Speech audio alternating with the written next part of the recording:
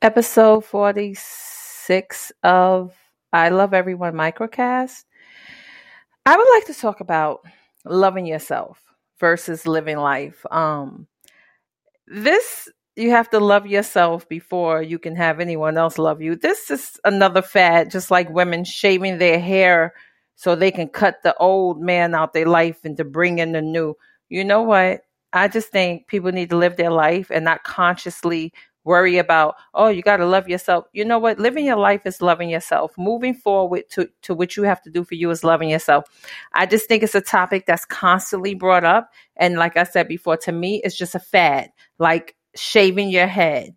And women always have to go through all of this transformation in order to find love. Give me a break. You know what? Know who you are, walk in that favor, and do your thing. How about that?